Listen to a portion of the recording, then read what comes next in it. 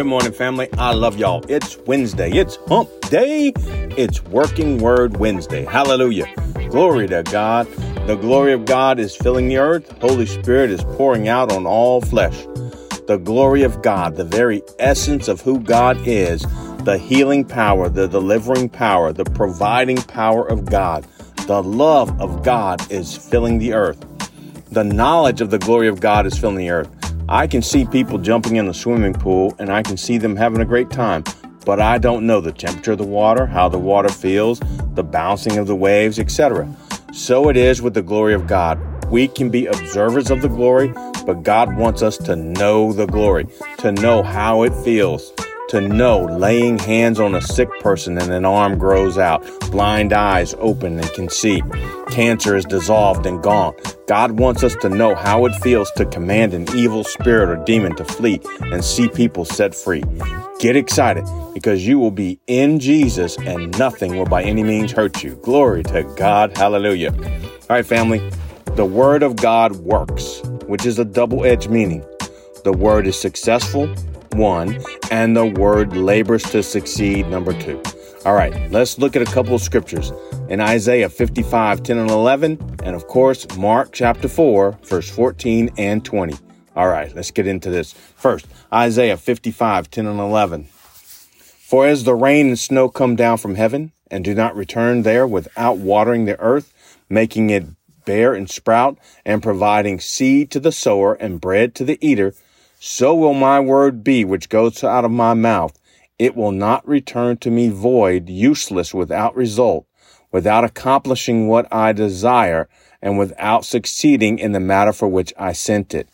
Next, Mark chapter 4, verse 14 and 20. Verse 14, the sower sows the word. Hallelujah. Verse 20, and those sown on good, well-adapted soil are the ones who hear the word and receive and accept and welcome it and bear fruit. Some 30 times as much as was sown, some 60 times as much, and some even 100 times as much. Hallelujah. I love me some Mark chapter 4, 13 through 20. The sower sows the word. And when the word is sown in good ground or in a heart ready to receive it, believe it and hold on to it regardless of what attacks the word, the word will bear fruit, or it will work. Hallelujah. I love me some Isaiah 55, 10 and 11 too. God says that just like rain and snow come down from heaven and water the earth, making it bear and sprout, so will God's word be, which goes out of his mouth. It will not return to him void. It will accomplish what God desires. So we have the word of God spoken, written for us in the Bible. So we can say the word that God says, or it's already spoken according to Isaiah 55:11. The word we speak will not return and it will not return void, and it will accomplish what God desires. So it's a good idea to desire what God desires. What does God desire? He desires healing. He desires peace and unity. He desires people free from all the bondage of the devil. He desires that none should perish, but that all men should be saved. He desires for us to prosper and to be in health just as our soul prospers. I'm going to encourage you to find God's desires and then begin to speak out those desires with faith to believe the words you speak will be done. And I am 100% convinced you will get what you say. All right. I did not say you will get what you dream, wish, or hope. You will get what you say. So if you say, by Jesus' stripes, I was healed. I believe I received my healing 10 times in the morning. And then you say 100 times during the rest of the day, my back is killing me. Throughout the rest of the day, I guarantee you will have back pain and probably some slipped disc and get your spine out of alignment and walk bent over. Why?